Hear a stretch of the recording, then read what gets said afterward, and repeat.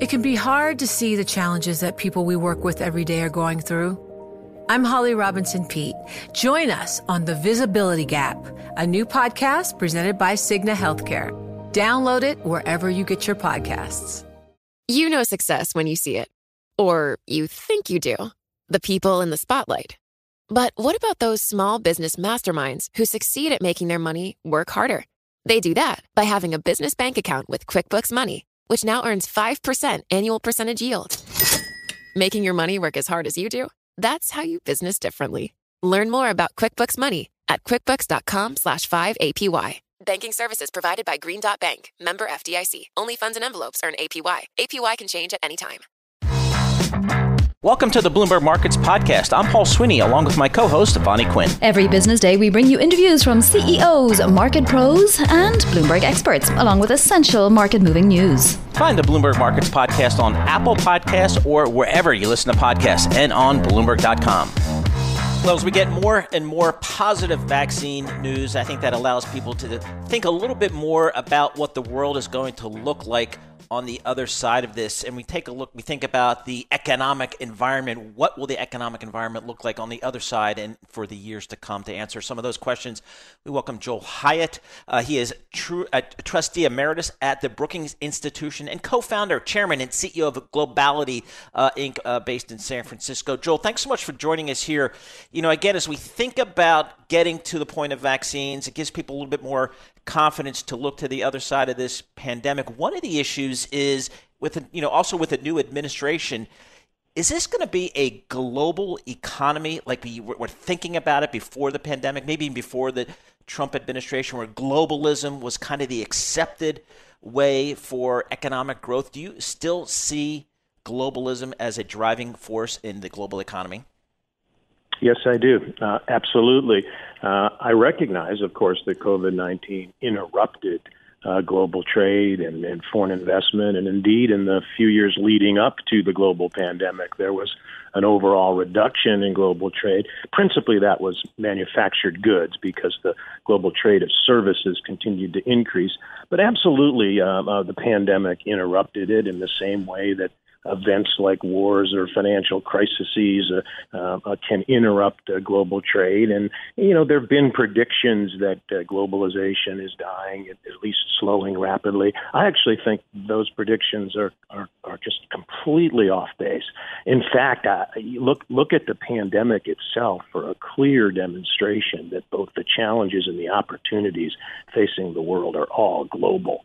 It is just thrilling to see how the benefits of globalization were brought to bear on bringing vaccines to the resolution of this pandemic. You know, two Turkish immigrants from living in Germany produced a vaccine that's now being shot in the arms of Americans and people all over the world. And the global supply chain, the global logistics, I mean, everything that it took to solve for this pandemic in record time, all of that was facilitated by globalization. And yes, I think we will see post-pandemic renewed growth in globalization. I think that it'll be dramatically led by services as opposed to products.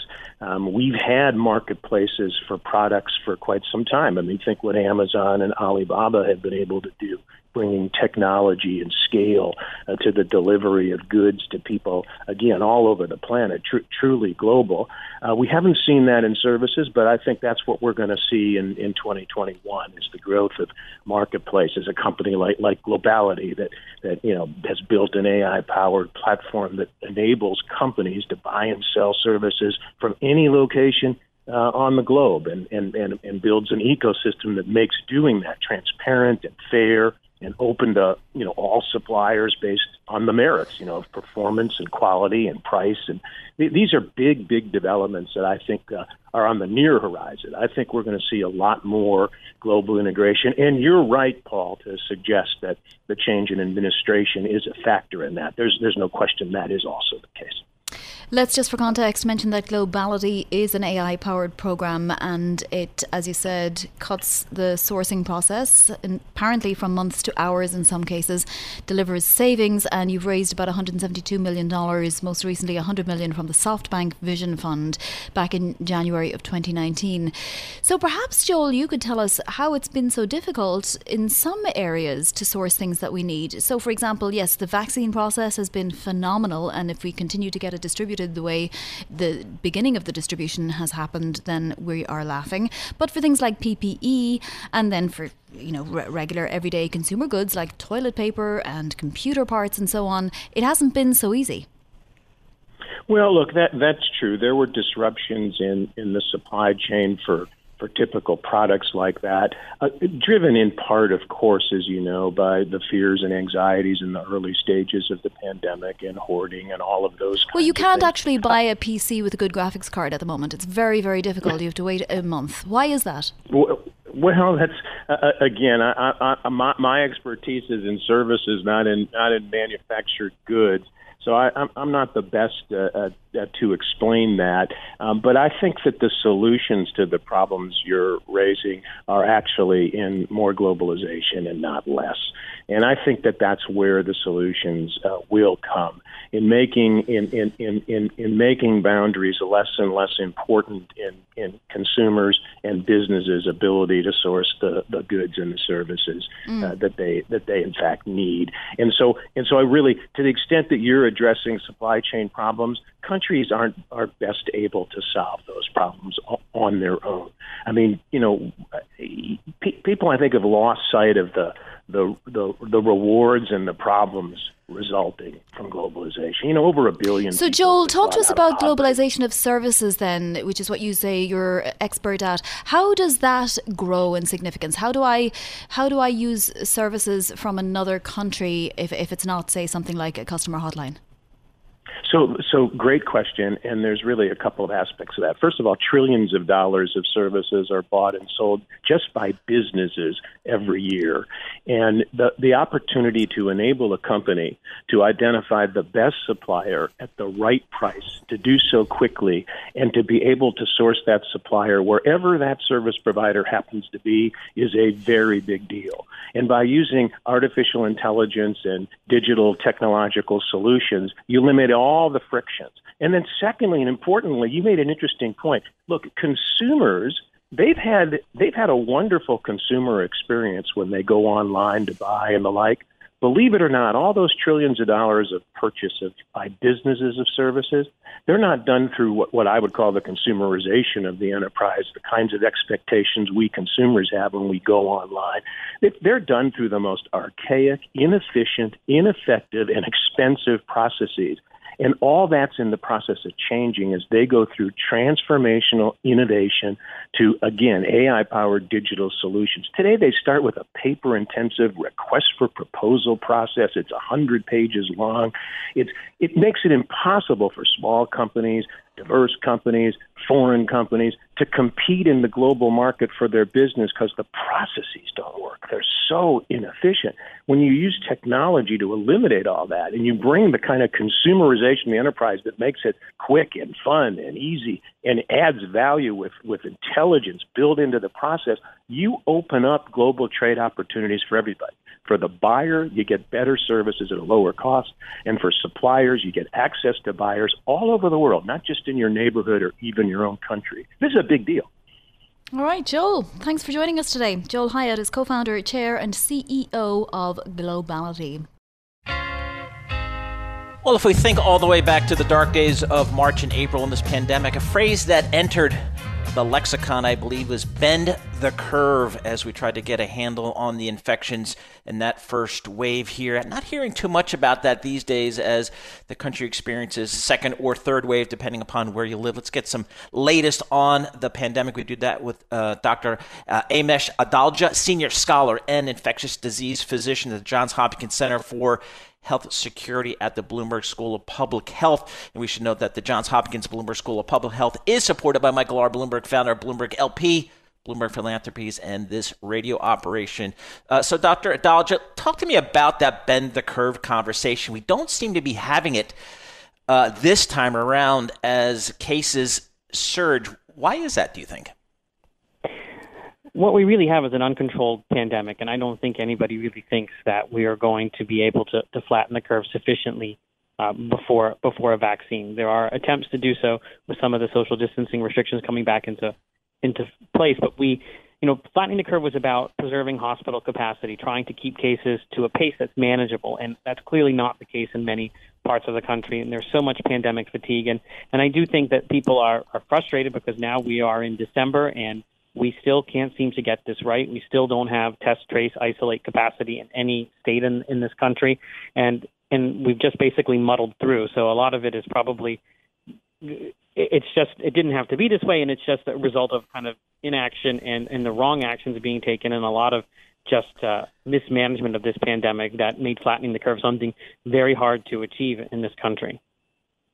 Dr. Adolja, what's your estimation now for the amount of deaths that we are going to see in the United States before this is all over? I think we're already crossed 300,000. I think probably about 500,000, I think, would probably be somewhere where I would, if I were to kind of put it in the ballpark. I think it's going to be, there's still more deaths that are going to occur before this population is vaccinated. That's insane. 500,000. Yeah. That's another 200,000 from where we are here. Yeah. So, Dr. Adolja, talk to us about the vaccines. The data, I'm going to say, has just been, really surprisingly positive. I mean, when we first started talking about these vaccines, we were being told by experts, 50%, 60%, 70% would be a phenomenal number. Then we started seeing numbers in the 90s. Give us a sense of how this came to be. How did we get such good vaccines so quickly?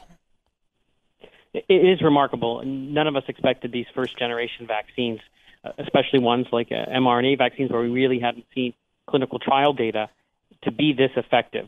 And I think it really is just a testament to science advancing and the ability to improve vaccine technology. And I think these vaccines, especially the Moderna and the Pfizer ones, have basically shattered all expectations and really will be a way to change the face of this pandemic. And I think it's just a question now of getting this into the arms of Americans, which is going to take some time. But really, I think mRNA vaccines should be thought of as a path-breaking way to think about emerging infectious diseases in the future, and that the next pandemic, the next infectious disease emergency is going to be met with an mRNA vaccine pretty quickly, and likely be able to really soften its blow. And I think that's a big win for vaccines when we look at this coronavirus pandemic kind of at a 20,000-foot level. Yeah, that's something that we can take away from it, even beyond this particular coronavirus. Dr. Adolja, just curious as to what you make of the fact that London says it's seeing a mutation of this virus. All viruses mutate. It's important to remember that that's just what they're going to do. And most mutations don't really have any consequence. They don't do anything functionally for the virus. And there's no evidence that this mutation that they've noticed in London, like other mutations that they've noticed, change anything about the vaccine, change anything about the treatment. And I think it's important to study these mutations and understand what their implications are. But it's important to remember that not every mutation is a scary mutation. Not every mutation is something out of a Hollywood movie where the virus acquires a new capability or evades a countermeasure. Most really end up being nothing. Well, that's good. That is good news. So, Doctor, rightfully so, the news has been about the vaccines, but also want to get your thoughts on some of the therapeutic treatments that are in the works and maybe some advances that are being made because, again, we're having such a high caseload and we're likely to do so for several months at the very least. Where are we in terms of actually treating cases when they get to the hospital? So the workhorse there is dexamethasone, which is a cheap steroid that we've been using for lots of different things over the years. And what we found is dexamethasone, when patients need oxygen, supplemental oxygen, does decrease mortality. So that's become something that we turn to very quickly when we're treating a patient that needs oxygen. We have other drugs like remdesivir, and that sort of has a marginal impact. It might be able to make you get better a little bit quicker. There are some other immune modulating drugs that are also being studied in combination with remdesivir that might get you better faster, but really dexamethasone is the main thing. And I would think that our improvements are less the factor of drugs, but more about our knowledge and our ability to understand this disease, to diagnose it quicker, to put people on the right treatment pathway to understand how to use a mechanical ventilator more appropriately and deliver oxygen to these people, proning them, putting them on their bellies instead of keeping them face up, and then also recognizing, understanding, and being able to treat and anticipate complications. That's something that we're much better doing now in December than we were in March. And all of this is really contingent on us having room to take care of these patients in our hospitals and not being overworked. So that's something that's important to remember, that as hospitals get stressed, all of these gains we've made against the virus could be at risk. Dr. Adolja, thank you so much for all of your phenomenal information for us always. Really adore speaking with you. Get straight from the source what exactly is the truth and the facts about all of these things that we hear about from time to time, from the vaccines to the various procedures and so on. That is Dr. Amish Adolja, Senior Scholar and Infectious Disease Physician at the Johns Hopkins Centre for Health Security. It can be hard to see the challenges that people we work with every day are going through. I'm Holly Robinson Peete. Join us on The Visibility Gap, a new podcast presented by Cigna Healthcare. Download it wherever you get your podcasts. Dave Hunt is the president of Hunt Auctions. It's partnered with Christie's to present the auction Home Plate, a private collection of important baseball memorabilia. It's interesting this year because it's expected to do extraordinarily well. Just this morning, Peter Bookvar of Bleakley Advisors was writing about the appetite for memorabilia and how, prices are really just becoming inflated. Dave Hunt is our guest now. So Dave, thanks for joining us all the way from Philadelphia. First, give us a little idea of the types of things that you have on auction. Yeah, great to be here. I think this collection's really quite unique in that it spans really baseball history all the way from the 19th century almost to present. And there's, of course, things you'd want to see in an iconic collection like this. Game-used pieces from Babe Ruth, Lou Gehrig, Ty Cobb, Honus Wagner, and on. And as we've seen, as you've noted, our market has been steadily growing over the last several decades, but these last 2 years, and even this year with the pandemic, the pricing, and maybe more notably, the interest by volume has just increased by many multiples, and it's just sort of fascinating to see, and we see a lot of growth in the future as well. So, David, what's driving that growth? I mean, for the stock market, we could always say, oh, don't fight the Fed, interest rates are low, bidding up stocks. How about on the memorabilia market? What's kind of the drivers of value there generally? Yeah, I think what we've seen, we've done this for 30 years now, and what we've always felt was the potential, the scalability of sports, just clients that potentially like sports, one, and have some means to purchase something related to it, two, that's an enormous volume of clientele potentially. And it just continues to increase. And I think we've really just scratched the surface, especially as you compare these pieces, to other fields, whether it's in a piece of artwork or a different collectible in a different field that have a much more mature market. Ours is really still only 30 or 40 years old, which, if you think about it by normal standards, is not that dated. So as we see that increase, and especially this year, with just everybody looking for nostalgia in their life, looking to figure out something different than this particular year, I think that's part of what's really led to this increase and more of maybe an appreciation of the particular artifacts and how they relate to some of these iconic sports figures. Who are the people with this kind of cash? We know that, for example, last Thursday, a Wayne Gretzky rookie card in perfect condition was auctioned off for $1.29 million. It's a card that sold for $465,000 just in August of 2016. So that's a tripling nearly of its value in just 4 years. Who can afford to lay down that kind of cash and hope that these cards and these memorabilia appreciate? Yeah, what we've seen is sort of a wide and diverse group of people purchasing these items. So you've got sort of a core group of seasoned collectors and investors that have been doing this for a number of years. And they sort of follow almost blue chips, if you will, in our world, the Babe Ruth game-used bats or the Lou Gehrig pieces or what have you. And then you're seeing a lot of new people get into this and are purchasing more modern pieces, such as the card you referenced. And I think the confluence of all of that, in addition to the fact that these pieces really are truly great investments, not just financially, but they're enjoyable. They're not a piece of paper that's in a lockbox somewhere. They're something you can enjoy, can share, can display in different institutions. And that enjoyability factor, if you will, seems to be translating tangibly into pricing as we continue to see the market increase. All right, so Dave, I'm going to call memorabilia, sports memorabilia, kind of an alternate asset class, much like we'll see in art or wine. And some of those markets over the years, which are probably much more developed, we've seen a lot of international interest, whether it's Japanese or Middle East or now Chinese. Is the sports memorabilia business primarily a domestic U.S. business, or do you see interest from abroad?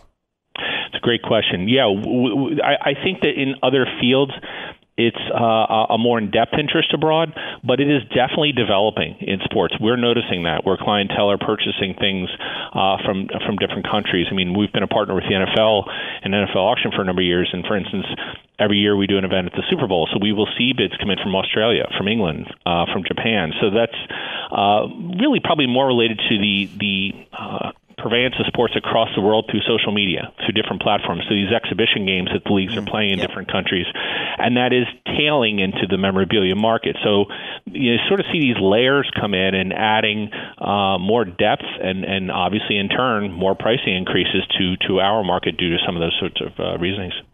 So if you want to place a bid on a Babe Ruth Boston Red Sox era professional model baseball bat circa 1916 to 1918, what are you looking at putting down, and how would you do it?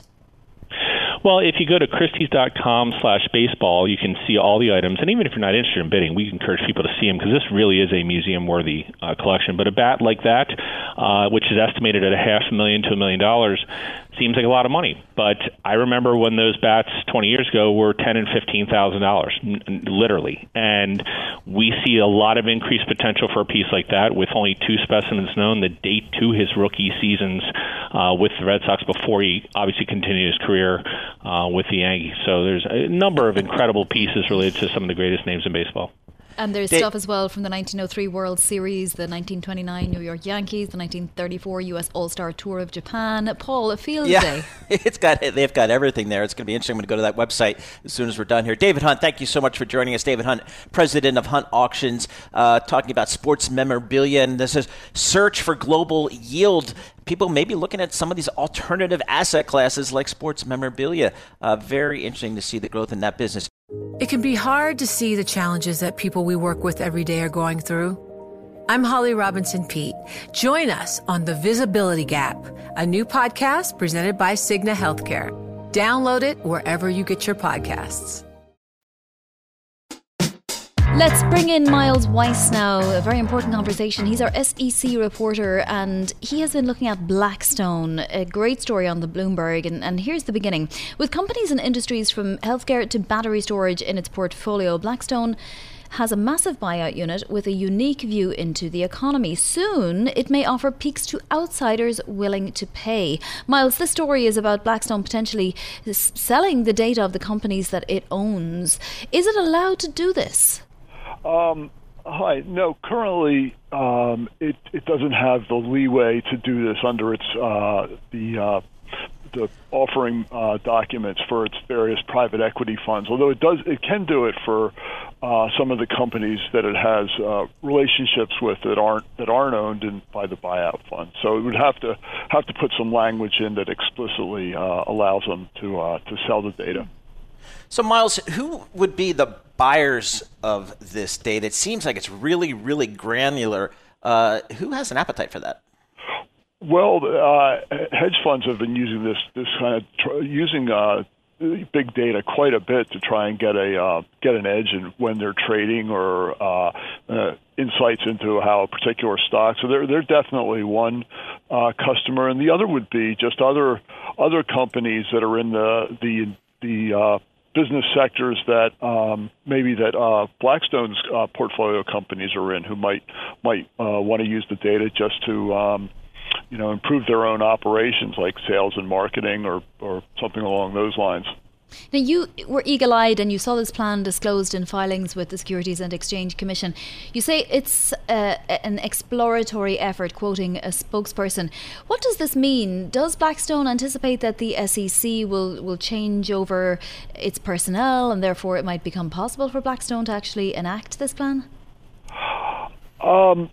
I think when they say exploratory, I think that means that they're just going out into the market and seeing what sort of interest there is in this from potential customers and what it would take to set it up. They are committed to doing it. They already have a substantial data management unit that's kind of gathering data from the different companies, and they are allowed to use it internally. So it would just be another step for the unit they already have in place to go from providing it to other Blackstone entities to selling it to outside customers. It's amazing, Miles. I've been looking at this information technology business for about 30 years, and there was a time companies like Dun & Bradstreet, you couldn't give them away. Data had little to no value other than maybe a couple of, products you could derive off of it. But now it seems like there's just tremendous value being put on data in the marketplace. Lots of consolidation, companies buying other companies to get more scale. Is this Blackstone just saying, hey, this looks like a hot market. We now have an asset that maybe didn't have much value 10 or 15 years ago, but now does? Yeah, I think that's true, and there's just so much interest in just finding something that will give you a unique insight into how the markets are going or how different companies are going, and I think it's just a matter of things becoming more competitive and again, people trying to find an edge in that competition. Fascinating. Miles, you'll have to keep us updated on this. It's something we should be watching. So what else have you been noticing coming in at the end of the year? Is the end of the year a big push for filings? Well, there's been a lot of mutual funds and such that have been making changes at year end, either in some of the personnel that changing like portfolio managers or changing the way their funds work, basically to kind of adjust to all the changes that have occurred in 2020. And there have been a few changes. Miles Weiss, thanks so much for joining us. Miles is the SEC reporter from Bloomberg News, joining us on the phone from Washington, D.C. And it's interesting, Vonnie, the value that's being put on just raw data these days. I guess with computing power, it just makes it so much more valuable for users in different ways. Right, exactly. Where before you couldn't really do much with it, now you can just shove it all into a blender or a machine and it'll spit out results to you that could be very useful for your business. Yeah, and we've seen that hedge fund managers use kind of this primary data, if you will, for years, and now maybe some other applications as well. Thanks for listening to the Bloomberg Markets podcast. You can subscribe and listen to interviews at Apple Podcasts or whatever podcast platform you prefer. I'm Vonnie Quinn. I'm on Twitter at Vonnie Quinn. And I'm Paul Sweeney. I'm on Twitter at PT Sweeney. Before the podcast, you can always catch us worldwide at Bloomberg Radio.